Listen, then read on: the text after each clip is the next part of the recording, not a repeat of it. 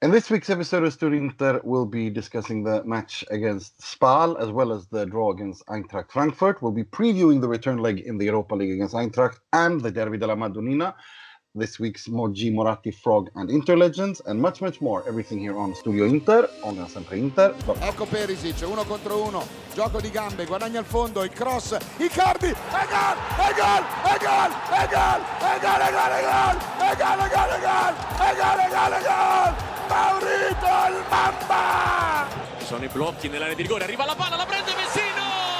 La prende Vecino! Che segna solo contro le romane, segna il gol del 3-2! Per una vittoria eccezionale, eccezionale! Benvenuti, bentornati to another edition of Studio Inter. I'm your host Nima Tavallo Iruzzari, welcoming you back to a pod that we recorded we recorded last after the Fiorentina game, but then there were technical issues, and also yours truly was so sick he had a bad case of man flu, so we never got round to publishing that. But we have an extra jam-packed show today, and joining us, we're joined by our good friend, the preview writer for Sempre.com, Mr. Mohamed Nassar. Welcome. Hey guys, great to be back. Good to have you back. And we are also joined by the Inter Legends writer soon on YouTube and on Sempre.com, Mr. Critty Smith. Hey everyone, how you doing? We're good. And we are also joined by our good friend, media personality from London, Mr. Will Beckman. Good evening. You've got to stop calling me that, but I'll let it go for another week. Great. And also making his debut on Studio Inter. He's a journalist and broadcaster in Milan for Sport Mediaset, Daily Mail, UEFA. He also commentates Serie A on Infront Sports. Many of you recognize his voice. Welcome back to welcome to Studio Inter, Mr. Sheridan Bird. Hello, everyone. Hello, people of Inter. And hello, commentator of Milan. Right, let's get to it. Inter, after the game against Fiorentina, things were pretty rough, and it got worse. Loss against Cagliari. But now it seems to have the worst kind of storm at Inter seems to have kind of laid down a little bit, at least in terms of the Icardi situation. I'm very keen to hear what you think of it, Sheridan. What with Wanda and Inter? Do you think he'll stay at Inter? I think he will not be at Inter next season, but you're right, it has calmed down a bit. The worst is over. The bloodletting has taken place. It was we've spoken about it before in that Ghost podcast you mentioned, that basically the tough decisions were made by Marotta. That's why Inter hired him, to shake things up and just to let the players know that there was no more mucking around. And it got quite nasty, quite awkward there, January, February, but it's spring now in Milan. And I think just there are signs that Inter are getting back to an even keel, and everyone, I think, is just starting to just be a bit more relaxed. The only problem now for Inter, I think, is just the massive injury list. Agreed. Will, I'll hand you over to Will. Hello. Yes, I'm here. I'm actually tempted to ask the same question that I asked a couple of weeks ago, because actually I'm wondering if there might be a different answer. Icardi hasn't played yet. Obviously, we don't know really what's going on. It's a very fluid situation, but there are still some reports that suggest that a solution is a long way away. So, in a hypothetical world where he doesn't play again until the end of the season, maybe he decides to have this operation that keeps being mooted. Can Inter finish in the top four ahead of Roma and Lazio? Because I still don't trust this new narrative that he's going to come back soon. We still feel like there's another negative twist. So if the worst were to happen, is Lautaro and Keita enough? Well, I think Lautaro showed at the weekend that he really is a good option for Icardi. The knee injury, you're right, we don't know, but he and his wife says that his knee hurts, so we have to believe him. Only he knows what's happening. The pain in his knee. I mean, it is a ridiculous situation, though, that in the sense that if he doesn't play between now and June the 30th, his value will go down, which will hurt Inter. It will hurt him. Real Madrid have got Zidane in, which is the big news for today, or whenever your listeners are listening to. The big news when we are recording this is Zidane. And I have to say, Icardi doesn't strike me as a Zidane-style player. So you could argue that that's one avenue's been blocked off. He's so important to Inter, though. They will need it between now and the end of the season in the battle for a Champions League spot and the Europa League. They will need him. You need your best players, and whatever's been happening, all the shenanigans and silliness, he is a guarantee of goals and goals in big matches. So I hope, for Inter's sake, that they can get him back fit on the pitch, the training ground, and get him in the team, because Lautaro is doing well. But you can't go without a player of Icardi's stature, and when things really do, when the big matches start to come regularly. Mo, did you have a question for Sheridan? Yeah, my question is pretty much along the same lines as well of what we asked in that Phantom pod. But assuming that things, all sides reconcile and Icardi's taken back into the fold, is this a player to be trusted? I mean, you talk about him being needed in the big matches, and there are big matches. None arguably bigger than the derby of next weekend. Is this player? I mean, Inter have relied on him for so many years. Will this player still be as dependable for the squad, or do you think that there might be a fracture that is irreparable at this point in time? There could well be a fracture in the dressing room that we probably won't find out about for years when the players write their biographies. Obviously, Icardi's already done a very exciting biography, but we won't get into that one. But no, the thing is that it's in his interest between now and the end of the season. It's in Icardi's interest to be really good, because if he really does want to leave, and it's just hyperbole that we want to stay in Milan, we love the city.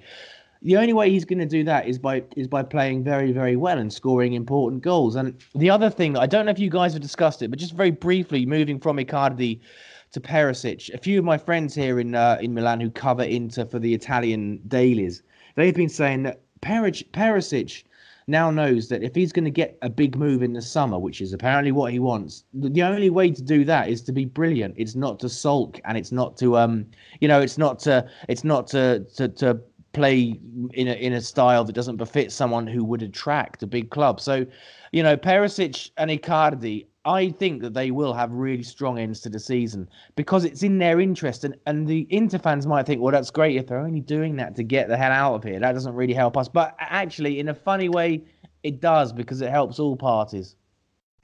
Yeah. So sorry, I just want to follow up on that. I agree completely.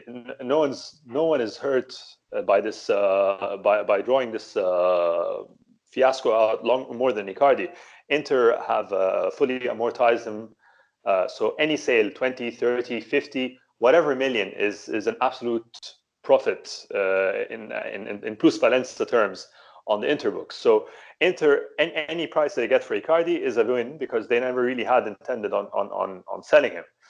So, and Lautaro is demonstrating that he's a capable player that you can build a future on.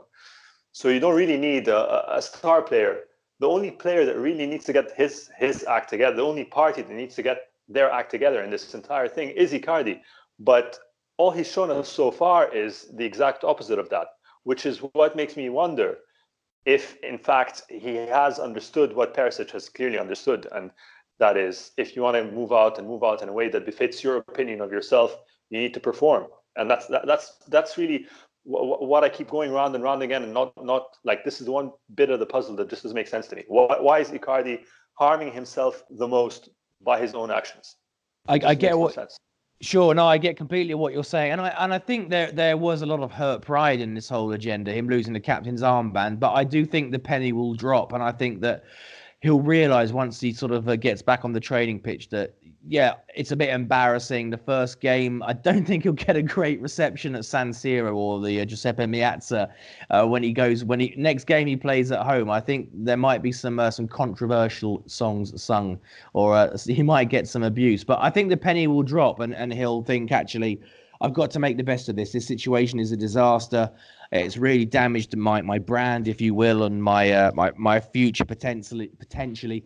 But I think the next time when he gets back to regular training and when he gets back to playing in the team, I think he'll realise for himself that he's got to put it all behind him, swallow his pride, accept that he's not captain anymore, and score loads of goals. So I think he's a professional. He's got his pride. He's also got his ambition. So I think we will see some important goals between now and the end of the season from Icardi. Critty? Yes. I'm having a hard time wrapping my head around why Icardi would need to play again this season, because in my mind, all the sporting directors in the world know what he's capable of. So if he doesn't play again, everyone knows that he scores goals. Everyone knows he's a prolific striker. Everyone knows that he is capable of carrying and putting a whole team on his back at any given point in a match, no matter how big the opponent. So really, if he comes back to San Siro and he's rusty, or comes back in the squad and he's rusty, I can only see that hurting him. If I put the logic behind it, I'm having a hard time wrapping my head around this. It might be beneficial to him just to stay on the bench the rest of the season and just let everyone know what they already know about him, because the offers will come in. Inter's going to get offers. I don't think that people are going to reduce the price tag too much on him, because at the end of the day, they all know what a healthy Icardi is worth. So help me understand why he really needs to play again this season, because other than the brand damage, which obviously he's done, and brands can always be repaired, I think that everyone knows, whether it's Real Madrid, Barcelona, it's going to be a big player that ends up ultimately buying him off of Inter. They all know what he's capable of when he's at his best. And I have this weird feeling that come next August, Icardi will be at his best again, just not in Inter color. So why is it that he needs to play again this season?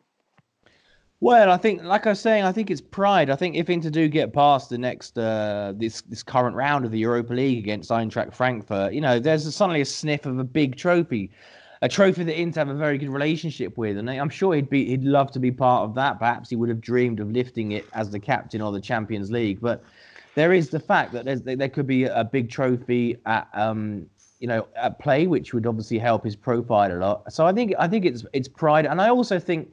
The other thing worth remembering is that if people from clubs that are potentially interested in Icardi are watching this, they might be thinking, well, he's a bit of a spoilt brat. He's a bit of a baby. He hasn't done his image any favours with this whole charade.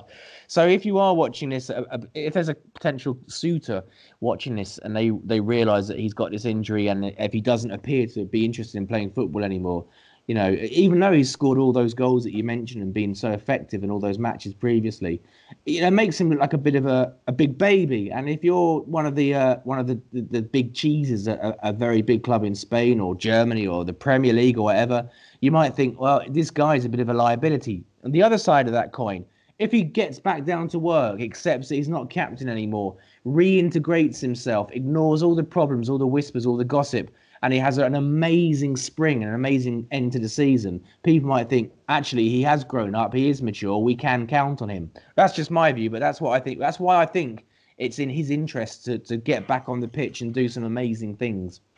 I think I'm kind of with you on that, but the only thing I've been thinking about this a lot, like analyzing where we can go, and based on how she behaved yesterday, I just love the fact that now Inter's week is determined not whether or not if they win on Sunday, but whether or not Wanda gets into it with Antonio Cassano at 1 a.m. on Sport Mediaset. But the way she got into it yesterday and the way she spoke yesterday, to me it seems she was she was humbled.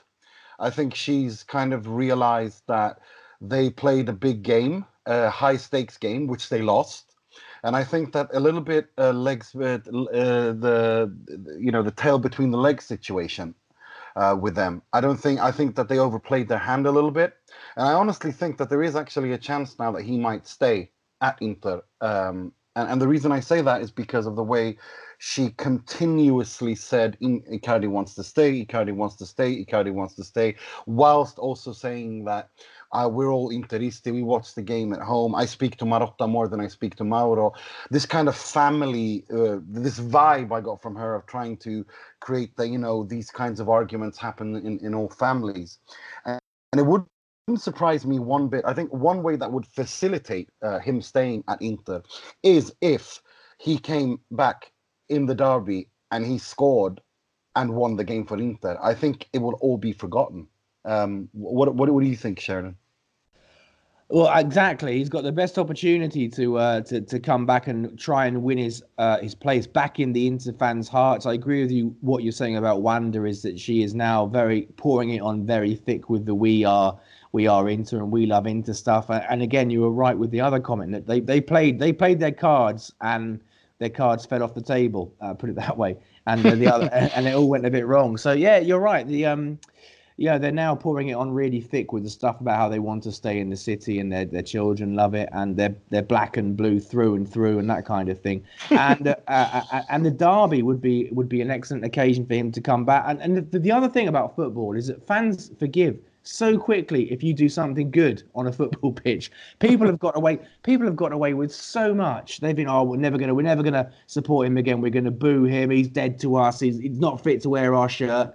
And then about 2 weeks later, everyone forgets, and that's the beauty of football, or you can call it hypocrisy. It doesn't really matter. But there are so many players that have been, remember that Chelsea banner a few years ago that was having a pop at Hazard, Fabregas, and I can't remember who the other one was, Diego Costa, for getting Mourinho the sack. Yeah. And then not long after that, they won the league with Antonio Conte, and everyone had more or less forgotten. So football's got a very short memory. So Icardi it'll be a strange reception he gets when he makes his comeback, particularly at home. And there'll be, his wife will continue to be, insulted on social media and that kind of thing. But if he scores that, if Inter are losing in the derby, don't panic, guys, but it's just a hypothesis. If Inter are losing in the derby and there's 10 minutes left, it's 2-0, Piontek and Paquetá score. Icardi comes on, everyone's a bit, we want to cheer him, but his wife's a bit, she says silly things, blah, blah, blah. And then he scores 3 goals. Everyone's forgotten, and that's the magic of football. The magic or stupidity, you choose the phrase. Yeah, no, I honestly think that. I think it's kind of, because I've been really, really depressed going into this derby for weeks, because I just the way Piontek is. I mean, Piontek is giving me Shevchenko vibes, and I hated those years with passion, because Shevchenko was a nightmare, and he always scored against Inter, and he's been giving me those vibes, and so have Paquetá, and therefore. That's why when I saw that yesterday, and I'm thinking if he can start training this week, then I think there is an opening. It all depends on him. And as you said, I think that if he were to score 2-3 goals and win it and give one of those magical performances that he's given in the past, I think we can really, really, really start talking about him staying at the club. I really think so.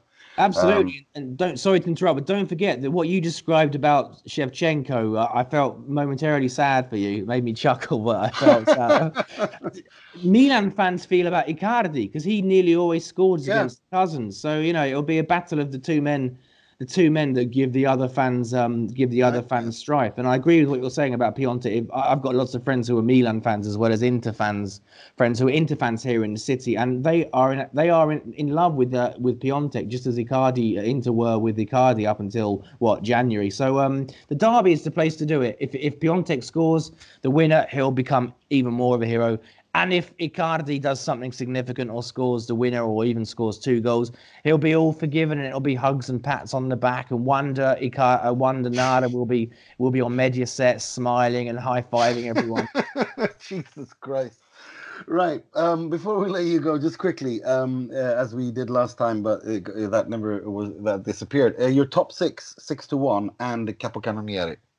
Okay, I can't remember what I said last time, but I'm gonna shock you. I think you said Juventus were going to win the league. I'm gonna shock you again. I think Juventus are gonna win Serie A, team. Second, I think will be Napoli. This is where it gets controversial. I don't want to be abused. I can switch off my computer. I can close my laptop in the blink of an eye. Okay, guys. I think the team that will come third in the Italian first division of professional football wear red and black stripes. Not Foggia. All right, but I think Milan will come. That's my gag gone. Yeah. Oh, okay. Yeah. And then I think Inter will grab 4th place, and then I think Roma will have a resurgence under old Claudio, and then it's Atalanta Lazio, and I honestly I don't know. I think Lazio will disappoint, so I think Atalanta will come 6th. I think that's all. I think that's the top 6 I've done. But the Champions League places, the 2 Milan clubs, Juventus and Napoli. Top scorer, I think Piontek is already pretty high, so it's between. It's not particularly inspiring, I know, but it's between him and Cristiano Ronaldo. No one else is going to sort of get into that group. So I think Piontek doesn't take penalties, I don't think, or free kicks. But then again, Cristiano Ronaldo's free kicks are really bad. So it's a difficult one. But yeah, I think Piontek and Ronaldo will be the top scorers. Nice one. Thank you very much. Thanks for coming on again, and we'll definitely have you on more times if you got time to. And if people want to follow you on Twitter, what's your handle? My handle, like I said last time, I'm not very exciting on Twitter. I don't go on it very often, but if people really have such little activity in their lives, they're welcome to come. They're welcome to come and follow me. My handle is literally my name. It's @Sheridan Bird. It's a picture of me and Ciccio Graziani is my navatar, I think the young people say. So they're welcome to follow me. I don't really do much on Twitter, and what I do is pretty pointless. But they're welcome. They're welcome to follow me. Thank you. Get following, folks. Yeah. Oh my God, that is the best spot for follow me on Twitter I've ever heard. Don't follow me. I'm shit. I'm boring. Oh no, I didn't say that. I'm shit. I just said that I'm not controversial for various. Let's say for contractual reasons. I can't say half the things I want to say. So, I can't really, I try and put funny stuff on there. Occasionally it hits a target. Other times it's just, I delete it myself after about 7 minutes. But there's no rudeness. And I've got so many friends who work at various football clubs that I can't be too cheeky about football clubs that I used to once give a bit of a light-hearted abuse to. But, I try and have some fun. So yeah, join us. And get my followers up to 15 because I don't really have that many followers anyway. Brilliant. Thank you so much. Cheers. My pleasure. Ciao. Bye-bye, guys. Enjoy the derby. Thank you, Grazie. Ciao. Bye-bye. Ciao. Right. Let's briefly talk a little bit about the Spal game because I was a little bit annoyed, as I think you saw my Mo, and you gave us a little cheeky like. I was furious when they disallowed that Lautaro goal because I don't think it follows. I don't think it was handball. I really don't. I think it was wrong, and I was really, really annoyed. I've spoken to people who are referees, and they say that you can call it both ways. But to me, that was one of those calls that put me a little bit over the edge because to me it was like, I mean, just walk off the pitch. What's the point? This league, I got that fed up with it. Will, was I as always? Was I exaggerating? Well, it was annoying, not least because it was a lovely goal. It was beautiful. I mean, and he deserved to score it. No, I do think it's the right decision, but I think had I been watching the game live, I would have been annoyed as well. As far as I'm aware, it's quite marginal, but the replays, I think, showed that there was a touch on his arm. So no, I think it was the right call. But it was frustrating. It was also a little bit frustrating what happened when Politano scored, because I think there were a lot of people that would have pointed out that Calvarese looked almost disappointed when he had to give the goal. But it looked like he wanted to cry. It was like he looked really, really annoyed. Maybe he was tired. Yeah, that's his story, and he's sticking to it. No, I think if he hadn't used his arm to control it, the ball would have got away from Lautaro. So I think you probably should have to disallow it. Okay, Mo, have you changed your mind from or like? Yeah, no. Look, I agree with Will insofar as that. I think that incident alone was probably correctly disallowed on a technicality, but it was more the way they really like went through a fine-tooth comb for the Politano goal to try and find anything, exactly. Like it really drove me nuts. It really drove me nuts. But what can you do? It is what it is. This is. I mean, it's these moments that great sides get built. Great Inter sides in particular get built. It's True. overcoming these these injustices and these the Fiorentina match and the ridiculous list of ridiculous list of injuries. I think I think I alluded to this in the preview. This was definitely not going to be an easy match, and I think a win here is far more valuable. Is going to be far more valuable than just the 3 points, especially at this point in time. So given the performance of Lautaro, I think that the variety in scorers, the fact that your number 9 performed so capably in such a tough match, and we took away the 3 points at home in a trap, in the clear definition of what a trap game is one of the reasons why we go into the derby with a modicum of confidence, and Icardi's camp reluctantly are showing some signs of appeasement now. Critty, I'm kind of keen to hear, because you're our in-house German football expert. So I mean, the game against Eintracht was really a game of it was a game with two faces. The first half, I thought Inter were surprisingly really good. I will never understand why Marcelo Brozovic takes penalties, but apparently he does, but he shouldn't. And then in the second half, we saw the Eintracht we were expecting. I mean, you got the derby on Sunday. Inter are decimated in the Europa League already, and now the suspensions are raining in like hail. I mean, what can we expect going into the Eintracht game? Well, the first leg went exactly as Frankfurt wanted it, I believe. To a lot of people, the names Trapp, Hinteregger, Jetro Williams, Danny Da Costa, Ante Rebic, Sebastian Rode, and Luka Jovic and Sebastian Halle might not mean a lot, for Serie A fans, but for Bundesliga followers, they mean a lot. Those are big names in the German league, and Frankfurt sits right now in the top 6. They're in a Europa League place yet again. They are the defending. They're already out of the tournament, but they are, until someone else wins it, they are the defending and reigning German DFB Pokal winners. They beat Bayern like an oil drum and 3-1 in the final last season with Bayern's current coach Niko Kovac.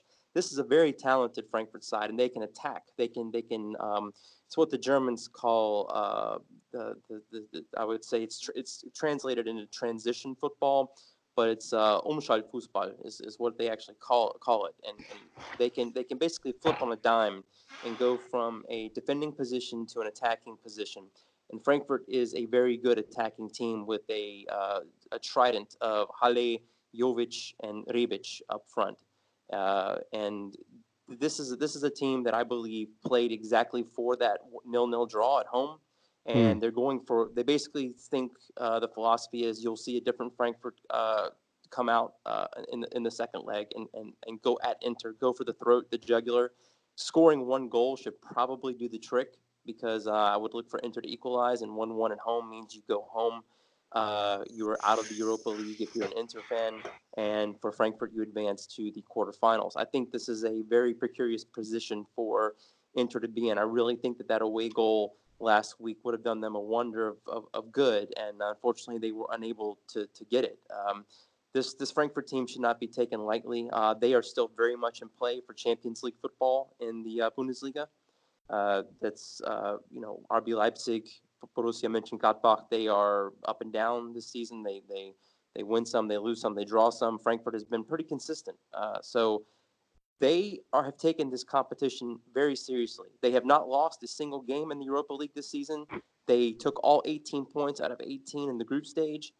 And so far, I believe they have 7 wins, 2 draws, and no losses. So Inter are going to have their hands full with this Eintracht Frankfurt team when the second leg comes, and they really need to do everything they can to prevent against an away goal, because I believe one away goal should probably do the trick.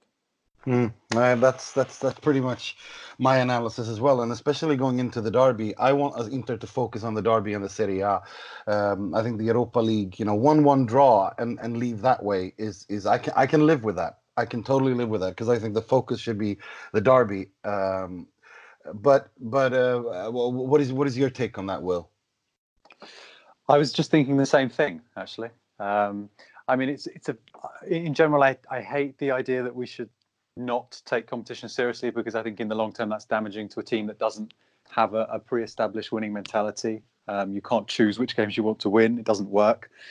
But this is a fairly critical situation, and the best way that I can put it is that I'm actually not that disappointed that Lautaro is suspended for this match with the derby 3 days away. Agreed. It's awkward, and I do not want to say that I don't want Inter to go through, because I do instinctively, and if Inter don't go through, that the media are going to pile on them in those 3 days before the derby, and then if the derby goes wrong as well, you've got 2 weeks of an international break where everything's going to feel like it's falling down again. So that makes me sort of doubt myself slightly. But Inter can't win this competition. I think if we get through, we'll go out in the next round. You look at the other teams that are going through. I don't think I'd back Inter against any of them. And we are suddenly in a top 4 fight that we didn't expect to be in. So as long as it's not a bad performance and a 3-0 defeat, then a 1-1, I can probably live with that. It's a very difficult one. So we'll just see what happens, and I'll just take the positive whichever way it is. Well, speaking of positive, I was going to say, Mr. Positivity, come in. I can't disagree with you guys anymore. I think first of all, I think that the Europa League is if we look at our pre-season ambitions or our early season ambitions and look at the sides that are left in the Europa League, assuming that Arsenal bow out at this stage, then it's a very winnable competition for us. I mean, not very winnable, but it's as likely as us finishing in the top 3. I also think that you don't build legacies by looking to bow out of any competition that you're in. It's embarrassing enough that we had to leave the Coppa Italia, and I also think that for the derby, you don't need any extra motivation. Whatever starting 11 step on the pitch that day, or the other 7 or 8 on the bench, they're not going to need any motivation. They're going to give their all anyway. And after the derby, it's a 2-week international break, so it's perfect time for everyone.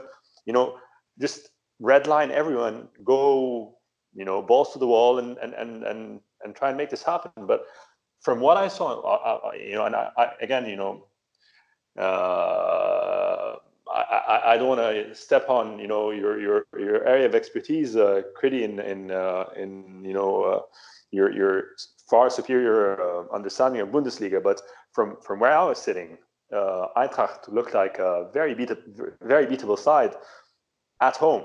So I think if, like, all things considered, and the fact that like you said, Nima, Lautaro, I mean, we have the counterintuitive, benefit of having Lautaro already forcibly off the pitch on Thursday. So that means that everyone else can, go for it, play, win. There's absolutely no reason not to. And then suddenly you're in the quarterfinals and you're 2 matches away from a European final. So I respectfully disagree. I think we should these coming 2 games with the momentum currently behind the team and things seemingly back on the mend. I think there's no reason at all why we shouldn't go for 2 consecutive wins and 2 probably pivotal moments of the season. I don't disagree with that. I don't have a fully formed opinion on it. As like I said, I do see the spectre of 2 weeks of media massacre if these games go wrong. But I would reiterate what I said before. Inter cannot win this competition, right? I just can't. I cannot see it, right? Fulvio has been banging this drum on Twitter for weeks. The Europa League is first and foremost about intensity, and we don't have it. And we're not going to have it. If you look at the calendar we've got coming up, there are tough games coming up. We've got a squad that is falling apart a little bit up front.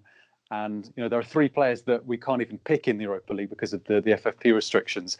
It's not going to happen, right? I as a rule of thumb, I feel bad saying this because I agree. Like as far as the Coppa Italia is, that for me is the most annoying thing that Inter have done this season. And that's the biggest failure that we've done this season, to lose that match. But it's not going to happen, and I don't think start of season objectives are really relevant anymore, because we didn't know that Icardi was going to disappear midway through the season. We didn't know that this was going to happen. Things, our circumstances change. So we just got to get over the line in the league and then reset a lot of things in the summer. So indeed.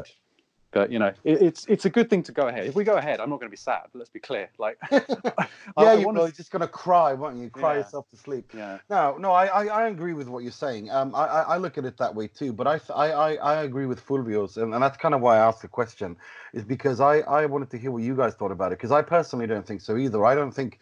I think Napoli, Chelsea, Arsenal, Sevilla, Valencia, these teams are intensity teams.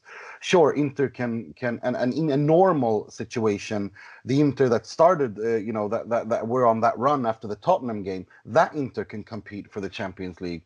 But this is not the same situation. I mean, it's basically been a civil war for the past 8 weeks. You have an injury situation where Brozovic looks exhausted. Miranda got his nose broken and barely had a yellow card, barely got a free kick. I mean, there's so many players that look tired and injured, and the entire mentality, the team looks tired mentally. I don't think Inter have. That's why I think Inter can't win it. That's why I think that it's better to bow out respectfully 1-1 home, because 1-1 at home against a team like Eintracht Frankfurt, that's not a disaster. That's not a shame. But so I agree. I think that I'd rather Inter bowed out and focused on the Serie A just to get the ship into port, and then you have 3 months to reset, and no international tournaments as well. Yeah, Inter have had 2 sort of dentro fuori matches this season. In or out, PSV and Lazio. They both went wrong. So there's no evidence to suggest that this team has the mentality to win a tournament that is based on, knockout competitions. They beat Benevento, right, and Rapid Vienna, but okay, well done. God, they were awful, Rapid Vienna. Yeah, what were really bad. Horrible team that was. Yeah, no, right. Let me say one more thing. Go for it. If Eintracht Frankfurt looked beatable in the first leg, then Inter damn well should have beaten them, because you could very well see an entirely different Frankfurt in the second leg, simply because they take this competition serious. They have not played Champions League football in the history of the competition. Last time that they played in a major European tournament was the European Cup. I think you have to go all the way back to the 60s, I believe, for Frankfurt, if you want to look that one up. I think that's right. They're a Europa League team that is they're like the Atalanta of Germany. Like that's the best that they can ever look forward to. So besides, a top 6 finish for them is few and far between. They have the team and they have the horses this year to actually comfortably finish within the top 6, but that's not a typical year for them. The way they typically get into the Europa League is to win the DFB Pokal, which is what they did last season. This is a better team than that, and that team wiped Bayern Munich off the face of the earth.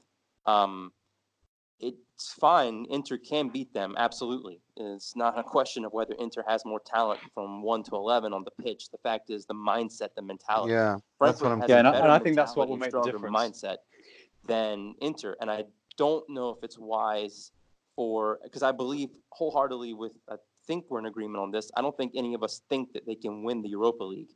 Not with Chelsea still in the tournament, not with Arsenal perhaps still in the tournament, depending on what they do against Rennes.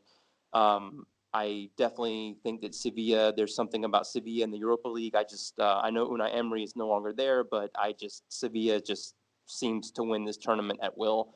And of course, Napoli. I would not this season put money on Inter beating Napoli over 2 legs. Oh, can you imagine that? Oh, that would be awful, especially after what happened in December. So, no. And also because domestic derbies in Europe are crap as well because it kind of defeats the point of European competition. So no.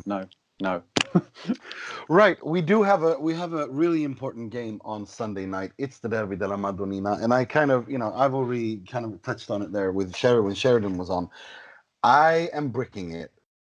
This Piontek is like when the way he celebrates his goals, I have nightmares about that. Like it's just everything about boom. Like when he does that, I just see him scoring 3 goals against Inter and being that Shevchenko type character that haunts and just is a scourge of Inter for the next decade. Like this is the first Milan player in such a long time that I actually fear. I didn't fear the other players. The last time I feared a Milan player was Kaká when he was at his best. Since then, I haven't feared any Milan players. This guy I actually fear. And it's not just him. This Paquetá looks great. Their defense looks solid. And what scares me the most is the fact that Gattuso, I think, will play defensively and go for the counter-attack. Only this time, he has the players to play like that. And I'm afraid that Spalletti is too stubborn and will go right into that trap. I'm scared of this. These are the things I'm scared of. Am I paranoid, or do you guys agree? Will? Well, the good news, Nima, is that, as always, you know how it works with the derby. The underdog wins, apparently. Yeah. I don't know if there are any statistics to actually support this, but nonsense. Logic. Nonsense. Yeah, I agree. No, they're all legitimate concerns. Piontek hasn't played against Inter yet because you remember that when we played Genoa back in November, they rested him because he played Milan during the week, so he hasn't actually had a chance to get into Skriniar or Divra yet. So it'll be interesting. I find it interesting that in October, the whole narrative was Icardi versus Higuain. And there's a good chance that neither of them will play this game. It's going to be Lautaro and Piontek, which is a much fresher. He feels like the kind of player who could score a goal. I would perhaps say that, given the run that Icardi's had in the derby, it's about time that Milan had someone who did it the other way around. It's been a while since they won a derby in the league as well. I think it's 2014, the last time they won the derby. So, 2016 with Mancini, obviously, wasn't it? So, yeah, the stars could align.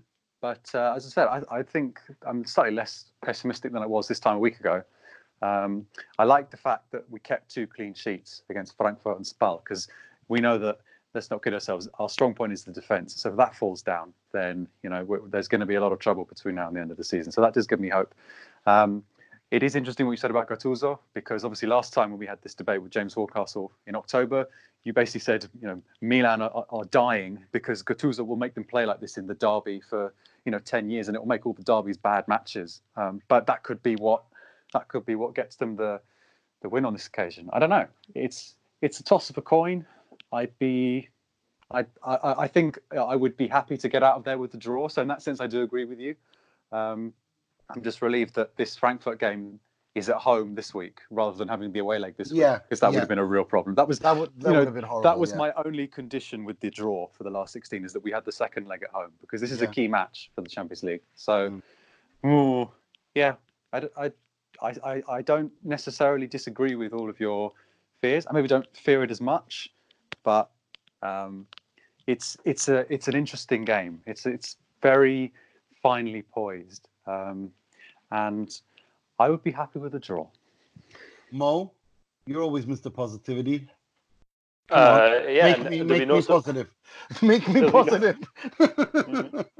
By the way, do we still have a swearing ban on this podcast, or can we swear again? No swearing. Okay. In that case, I see no reason why we can't freaking beat them in this match. Freaking, I love that. freaking. Look, yeah. the way I see it, if Gattuso plays on the counterattack, then I think the current form of the Inter attacking module, whatever module you throw in there, whether it's João Mario with Politano and Lautaro, whether it's Perisic with Lautaro and Politano, whatever. It'll be too much for. Of course, this is pending an assessment of Brozovic's condition. So it's all. I feel it's all contingent upon Brozovic's ability to compete at full fitness in this match. But if Brozovic can compete at full fitness in this match, I think it'll be a big mistake for Gattuso again to play on the counterattack and seed the midfield battle for Inter. However, if they decide to try and attack us, we'll see. We'll see how that works out, because we've said Skriniar and De Vrij haven't been tested, and I think the biggest benefit. You said the biggest benefit of the last two matches were 2 clean sheets, but more importantly, against Spal, a clean sheet against Petagna and Paloschi, without Skriniar on the field, and we know for a fact, the ref Calvarese would have definitely given Skriniar a yellow card had he been on the pitch to make sure that he's suspended for the match. So I think with a fully fit backline, I have a feeling that Inter can shut out Milan, regardless of whatever form, whatever tactic or style of play that they enter the pitch on, and regardless, I think we're going to find a way to score. So I hear what you're saying, and I think that I really hate the away derby. I hate watching the Meazza in red and black. I feel like there's something about it that just like the feng shui really upsets me of those colors in the stadium. Yeah, I think it clashes with the seat color, doesn't it? The red and black. Yeah. It's all wrong. It's not good energy. But I love this. This is the best. Oh my God! Sorry, go. But yeah, I think it's either a scoring draw or a cheeky win for Inter. I think. Yeah, no, I there will be no predictions on this podcast for superstitious reasons. This week, what if we all predict a defeat? Does that work? I don't know. There will be no there will be no predictions this week. I'm sorry. I purposely didn't ask about Frankfurt. I purposely not going to ask about the derby because there will be none. I'm too scared, and I'm like it's like I've become like Jack Nicholson in As Good as It Gets. Like I don't walk near if there's like an edge near a box. Like you don't understand how crazy I am. You're like Cellino. He's the arch superstitious. yeah. With the number 17. Every time you see the number 17 this week, you're just gonna turn the telly off. This is no. I have not been this scared for this derby in years. And that Piontek guy and the fact that he's a Milan fan as well, and it just annoys me. It just annoys me. I was when they said I wanted us to sign Piontek. That's the thing. I wanted Inter to sign Piontek, and when he went there, I was so annoyed, and I went on this like long tirade in a DM to a friend in Italy, and which he just simply replied, "Yeah, but at some point they were going to be good. It's not like they were always going to buy the Luis Adrianos. They were going to come back. Yeah, exactly. It's like you're just gonna have to, calm down. That actually reminds me, because I found myself watching an old video from a Sky Italy program about 4 years ago on YouTube this week, and they used to have all these polls that they'd get users to get in, and the question that they'd ask to their viewers in this poll, I think it was the year that Inzaghi was there, who should be Milan's starting centre forward, and the options were Torres, Menez and Pazzini, and I thought we are in a different era. We've come a long way. Yeah, exactly, and that it's not like that anymore. And I liked it when it was like that. I liked it when they. This is the Milan of the past 5 years has been my all-time favorite Milan. the Mexesses, I really like them like that. Salvatore Bocchetti, where are you? Yes, Philippe Mexes, come back. All is forgiven. So no, so I'm scared. I really am. And this Paquetá looks like the real deal. Critty, I want to hear your derby thoughts. Well, I could stay with the sort of not me and keep the positivity up and just go and say, yeah, we're going to win and that be that. Or I could go with my gut, which says we're going to not do so well. And I look at the old saying in football, the trend is your friend. And Inter right now is not trending too well. I know they got a clean sheet as the aforementioned match against Frankfurt and against Spal. But Spal is Spal. They haven't won a Serie A match since January 27th. I take no satisfaction in that win as far as pounding my chest. It's a win. It's 3 points. It's important. But it's like a big bully beating up the weak kid. I'm not going to sit there and gloat about beating Spal. Frankfurt is what Frankfurt is. I think that Inter's lineup on Thursday will be kind of indicative of what way we go on the weekend.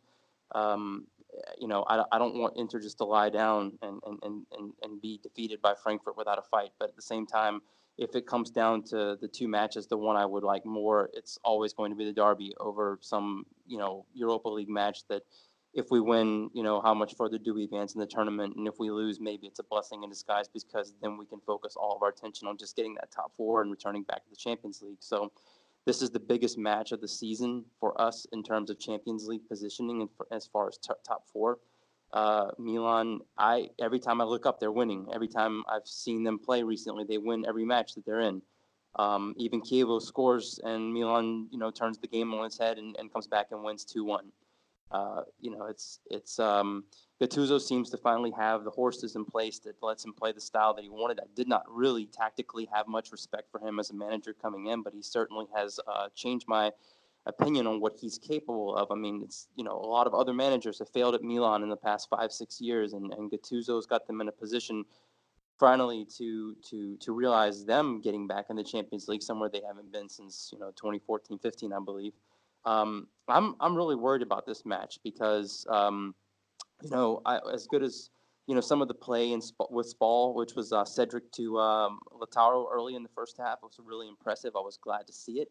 Lautaro, whether it's a hand or not, the individual effort given by him on the goal that was taken off the sheet, that was brilliant. We had some play that really impressed me, and but that's Spal versus Milan. You can't really compare the two. And like you said, I think, Nima, you're right. I think that Gattuso is going to let us come at him. And I think the counterattack is going to be either Milan's downfall or our downfall. It's whoever can either execute it or stop it in terms of what they do. I think that they're going to let us dictate the pace of the match, and then we better be ready for that for when they come down the sides, down the wings, and at our goal, because I think that could be very deadly. As much as I want to say we're going to win it, these derbies is so hard to predict. And Milan, the one thing that they have not gotten on their resume, yes, they beat us in the Coppa Italia in the past couple of seasons, but they haven't beaten us in the league for quite some time now. It's been 3 years, I believe we said. So this is the one thing missing off Gattuso's resume. I think he'd really like to get a derby win. He's 0 for 2, 0 for 3 now so far. This one is one that he really wants, and him being a former black and red himself, this one would mean double to him. And like you said, Nima, I'm very afraid that Spalletti's going to play right into his trap. That's what I'm more worried about, more than anything, is Spalletti playing right into this guy's trap. And because the thing is, with Higuain, they were just waves crashing against a brick wall. But Piontek is that missing piece that you can play like that, and he can hurt you, really, really hurt you. I mean, the Atalanta game, the goals he scored there, especially that first one away against Atalanta, when Atalanta were playing Milan off the pitch, and this guy just gets half a chance and makes that ridiculous, insane finish, and the game's over. He just changes the complexion of the game, and that's what this guy gives you, Piontek, and that's what freaks me out. Well, he makes Milan look like the team that we were at the start of last season. Exactly. Quite ugly, but if Icardi gets half a chance, you put it in the box. Yeah, exactly. Sorry, you put it in the net. Yeah, he puts it in the back of the net. Let's move on to the part of the show where we look back at Inter's glorious history, highlighting a player or a manager worthy of being branded Inter Legends, and will be presented by Mr. Critty Smith. Non è un personaggio che può essere sostituito, perché era un personaggio assolutamente unico. Il fatto che abbia sempre pensato e avuto nel cuore due colori, il nero e l'azzurro. Well, gentlemen, there are certain players that we name where some of us get a little bit more excited than the others. And it seems like two of the four of us, Will, not you and me, the other two, are very excited. I'm just moderately enthusiastic. I'm a regular amount of enthusiastic about this. The old gazes. It's the old gazes, Don. Me and Mo went full on girls at a Justin Bieber concert when you said yesterday that we were going to talk about this guy. Yes, you two did. So his prime years were a little bit before my time. He was retiring around the time that I was. He was not retiring, but it was on his way on the door out of his career, the twilight years. He's unfortunately, a lot of his greatest performances came during a time when the rest of the Inter squad was, sort of mediocre or just kind of on the fringes of the top 3, top 4. He never really got the limelight I don't think he deserved. He was obviously internationally recognized as one of the greatest keepers in the world, recognized as one of the probably the best Italian keeper for many, many years.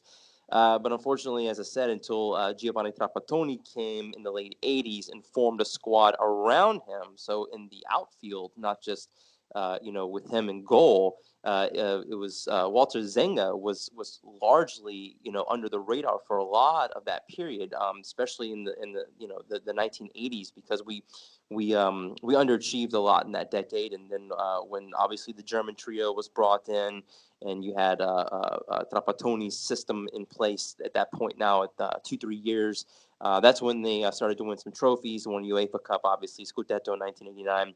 So it's amazing. This is another guy that we've talked about. We said it with Pichi, we said it with Facchetti, we said it with Mazzola last week. How long Walter Zenga was at Inter. It goes back to 1971 all the way to 1994 in terms of him being associated with the club as a player, youth player, senior career. That's unheard of. It's that number. When I do the research for these articles, of course everyone's heard of Walter Zenga, but when you look at how long he was associated with the club in that fashion, it is just mind-blowing. And that alone makes him a legend. The fact that he was at the top of his game, no matter what Inter did as a squad. This is an individual award. Being an Inter legend is an individual award that's based on your statistics and what you do at your position. And did you help the team or hurt the team? And my God, did he help this team? He helped them in so many ways. There were seasons where they played 34 matches. He conceded 17 goals, 19 goals. It just unbelievable. And of course, we all know his nickname, Deltaplano, which is hang glider, because of his length and just his ability to stop shots. So I'm going to let the two schoolgirls start first. Nima, with you. Let's talk about Walter Zenga, why you love him so much, and what makes him an Inter legend in your mind. The thing is, for me, he. When I, middle to late 80s, and that Inter de record, he wasn't just a goalkeeper. He was, it wasn't just his amazing saves, his incredible saves. His spider reflexes. That's why they called him Spider-Man. It was also the fact that he was born and raised in Milan. He was like Paolo Maldini in the sense that he was born in Milan. He was raised in Milan. He grew up standing in the Curva at Inter. He as a youth player at the club. He came up from 1971 to 1994. He was at Inter, barring a few loan spells at Salernitana and Savona and San Benetense when he was really, really young. And how he was such an important. It's so important to have players in a team that that aren't just winners, but they also understand what the club means to the people of that city. And Zenga embodied all of those things. He was a leader on and off the pitch. He was from the city. He loved Inter beyond logic. I mean, still to this day. I mean, when he tweeted out when he was overlooked and Mancini was brought back in, and he tweets out saying that, you know, I've been close to the greatest honor of my life. I probably won't ever get it, but it doesn't matter because I will always love this club. And that's the thing. I mean, when a former panelist of ours, Max DeLuca, you know, me and him were like, if Walter Zenga is appointed to coach this team, I would never, ever in a million years, neither one of us would ever want him to be sacked, even if Inter were relegated under him. Like, that's how much of a hero he is for our generation. Okay, Mo, it's your turn. Go. Yeah, you guys have pretty much covered Zenga's career in all its details with Inter. As usual, I like to reflect when these Inter legend stories. I like to reflect on how this stuff impacted me growing up. I used to love standing in goal when I was a 6, 7, 8, 10-year-old playing football back in school, and our the sports store next to where we'd buy our gear, next to my place at home. There was a Diadora poster, and there was Zenga in the silver Italy jersey of with a necklace, and you know, had his mouth open with the gum, and that was my MO in goal. You know, I'd wear an oversized thing, and to get this a necklace and have a big piece of gum in my mouth. It was all out of love for Zenga. He completely captured my imagination. So yeah, I mean, I think that and that Konami game where you could choose only either an arcade game, either Inter Milan or AC Milan, and I picked Inter. My best friend picked Milan. That and Zenga, the fact that Zenga and the Germans were playing in Inter were in fact the reason why I started supporting this club in the late 80s. And yeah, so I have nothing but amazing memories of this guy, and I got to meet him here in Dubai when he was coaching some club. I think he still spends a bit of his time here in Dubai, and I bumped into him a couple of times, and it's always just such a joy, you know. And he's always so nice whenever he meets any Interisti. He's super friendly and super approachable, and just like you say, Nima, he understands the value of the club, and he's touched by people all the way in Dubai, you know, jumping him and, you know, with a camera in his face, and, you know, so yeah, I mean, it doesn't for our generation, it doesn't get bigger than it really doesn't. than these guys, you know, like and like you said, Nima, you said it very well, you know, it's crazy, but we are crazy. We're Pazza Inter, but to say that you support him in relegation is what we crazy Interisti, you know, stand for, and for crazy people like him. Yeah, no, but it really is. It's like he's so much Inter. He really, for me, he embodies that club. Like and growing up, and like you said, all those things. I remember growing up because look, like he was so cool. That Diadora poster, I remember it so well when you were describing it. It's like I can see it in front of me, and it was iconic. It's iconic. Iconic. He's It's just It's love him beyond logic. So, Will, interesting question for you in regards to Zenga. Since he came a little bit, obviously, before you and I, as far as his prime, do you think that because he never won the World Cup and because he only had the one, you know, Scudetto, the UEFA Cup, and in terms of, like, if you rank him, like, if you look at Italian keepers like Buffon, for example, all the Scudetti, the World Cup in 2006, all the success with Juventus, do you think that maybe it's the team success overshadows what Zenga did as an individual when you compare him to someone like Buffon, you know, obviously who's a legend in and of himself, but do you think that maybe we undervalue what Zenga did just because those Inter squads were not as talented as some of those Juve squads, but Zenga as a whole was extremely top of the table?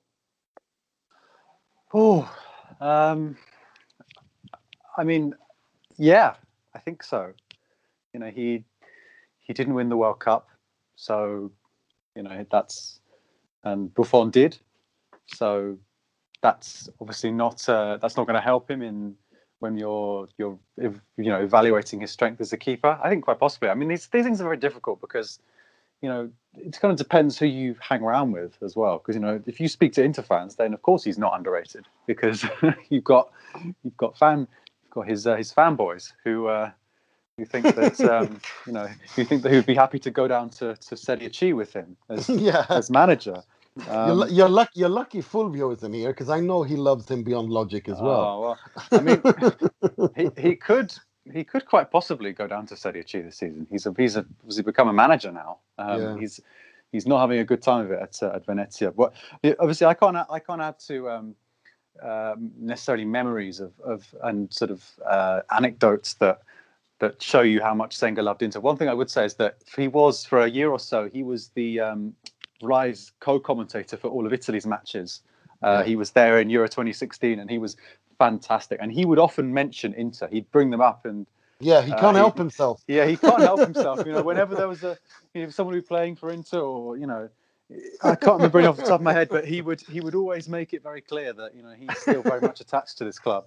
I would like to say that there's one other thing that he did do for Inter. He retired a very long time ago, but he's still helping Inter reach their objectives and grow as a club. Because let's remember, Walter Zenga saved Inter's bacon last May.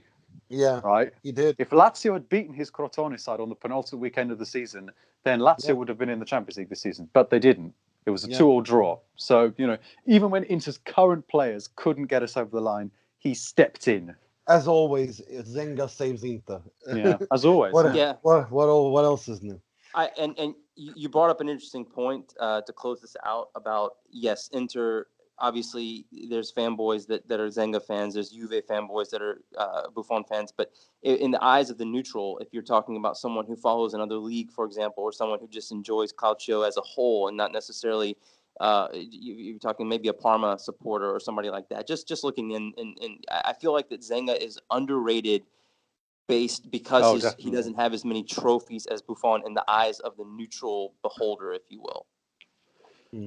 Probably, yeah, I agree with that. But he still has the record for the most consecutive for the consecutive minutes in the World Cup not conceding. Only Caniggia, he only conceded 1 goal or 2 goals in that World Cup, 1990. One was in the semi-final equalizer against Argentina, where Caniggia, he made 1 mistake that World Cup, and he was in that semi-final in Naples against Napoli in Napoli against Argentina, Maradona's Argentina, in Maradona's Naples. So no, that was probably what a World Cup final that would have been if that Italy had played West Germany. Jesus, would have been one for the ages. I do feel like the 1990 World Cup and with Zenga, that's the one that escaped Italy. That's probably one they should have won. Mm. But they took revenge on Germany in 2006. So what are you going to do? Yeah, boy, did they. I still haven't forgotten that one. That still hurts. I bet. Right. Thanks a lot for that, Critty. Now it's time for the part of the show where we pay tribute, rip the piss out of, and make criticize someone or something in the world of football rather heavily, starting with this week's Moratti, which will be presented by Mr. Positivity himself, Mr. Mo Nasser. He works a lot, he's intelligent, and he surprises people sometimes with his ideas. Not easy to find one person of these qualities.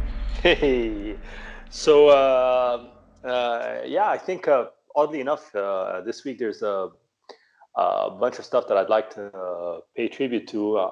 I wanted to, give a nod to Lautaro, his amazing performance against Spal, his really good run of form anyway since Icardi decided to exile himself out of the squad. The kid's been nothing but output and hard work, and he's showing us everything that everything that Icardi isn't. He might not be scoring the goals, but his link-up play is absolutely sensational. His running outside the box, his passing, his running into spaces. He's you know, and we know he can finish. It's just that he, for some reason or other, he hasn't been getting these opportunities to find the finish. I also wanted to shout out the Frog for being the Moratti, also part Moratti this week. I think in a run where we've seen, you know, Icardi really be nothing more than you know, a spoiled brat baby throwing his toys out to the pram,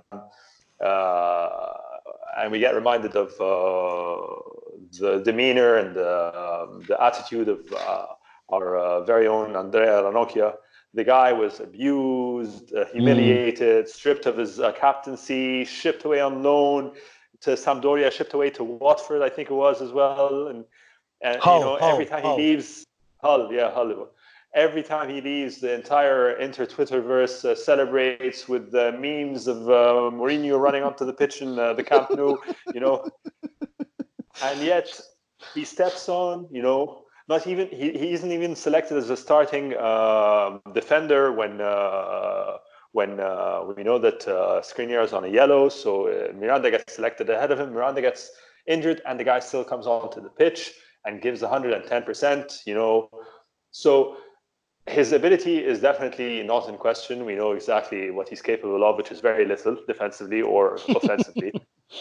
But his credentials as a bearer of the Inter flags, of the you know, have to be acknowledged at some point in time. I think this week is as good as any to, you know, pay tribute to a guy that myself, you know, I've always ripped the piss out all the time. So there's that, and then just as we're recording the podcast, I've got the Roma Empoli game on mute in the background, and a strong contender for a Moratti of the week just popped up. Our very own João Jesus just managed to put a most incredible own goal. Really, if you guys haven't seen it, you really need to get on. It really was internet. Moving watching him in the derby last week. You could tell that he loved Inter so much. He was desperate to keep us in fourth place.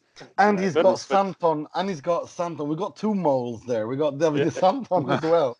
Yeah. No, but really, if you guys haven't seen, like, listeners, if you haven't seen the goal, please go check it out. It is the most incredible own goal. He steps up, it's a cross, and heads it into his goal completely unchallenged in his own box. I think it's interesting that Mo just described Ranocchia as the Forrest Gump of Inter. Like, we know what he's capable of, That's which brilliant. isn't very much. That is But then absolutely he's going to give a lot of effort being really stupid. It's absolutely fantastic. Right. Let's. That's enough positivity from this week. Absolutely fantastic. Right. Let's move on to on that comical note. Let's move on to the Frog himself. This week's Frog, which we presented by Mr. Will Beckman. È clamoroso! Autogol di Ranocchia! Yep, this week's Frog is, well, I think it chooses itself because, you know, PSG have done it again. Football's favourite bottlers.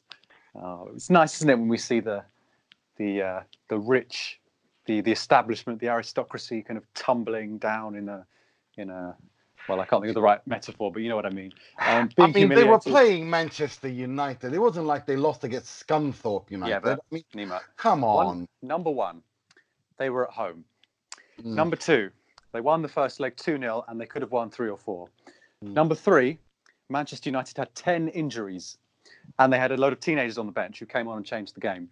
Number 4, the goals they gave up were so ridiculously stupid that if you played that game again another million times, they would never concede another goal like that. You know. And number 5, Neymar's face at the end. It's a new meme. It is a meme. I've seen a lot of funny stuff on that. Yeah, okay, fair enough. But I mean, at the end of the day, still, I mean, Lukaku is Lukaku. He's only 25 years old, and he's a quality player. And he's a player that, if we're talking about replacing, because there's talk of Duvan Zapata, I'd rather have Mr. Lukaku. It'll never happen, but I'd rather. I really think that guy. I think he's a good player. and he's 25. What's that? That's no age. I think that the Zapata rumors are just a sort of a dictionary definition of recency bias.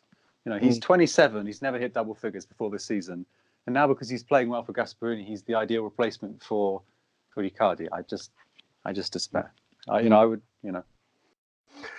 Right. Let's move on to the negative part of this show, the Moggi of the week, which I'll be presenting myself.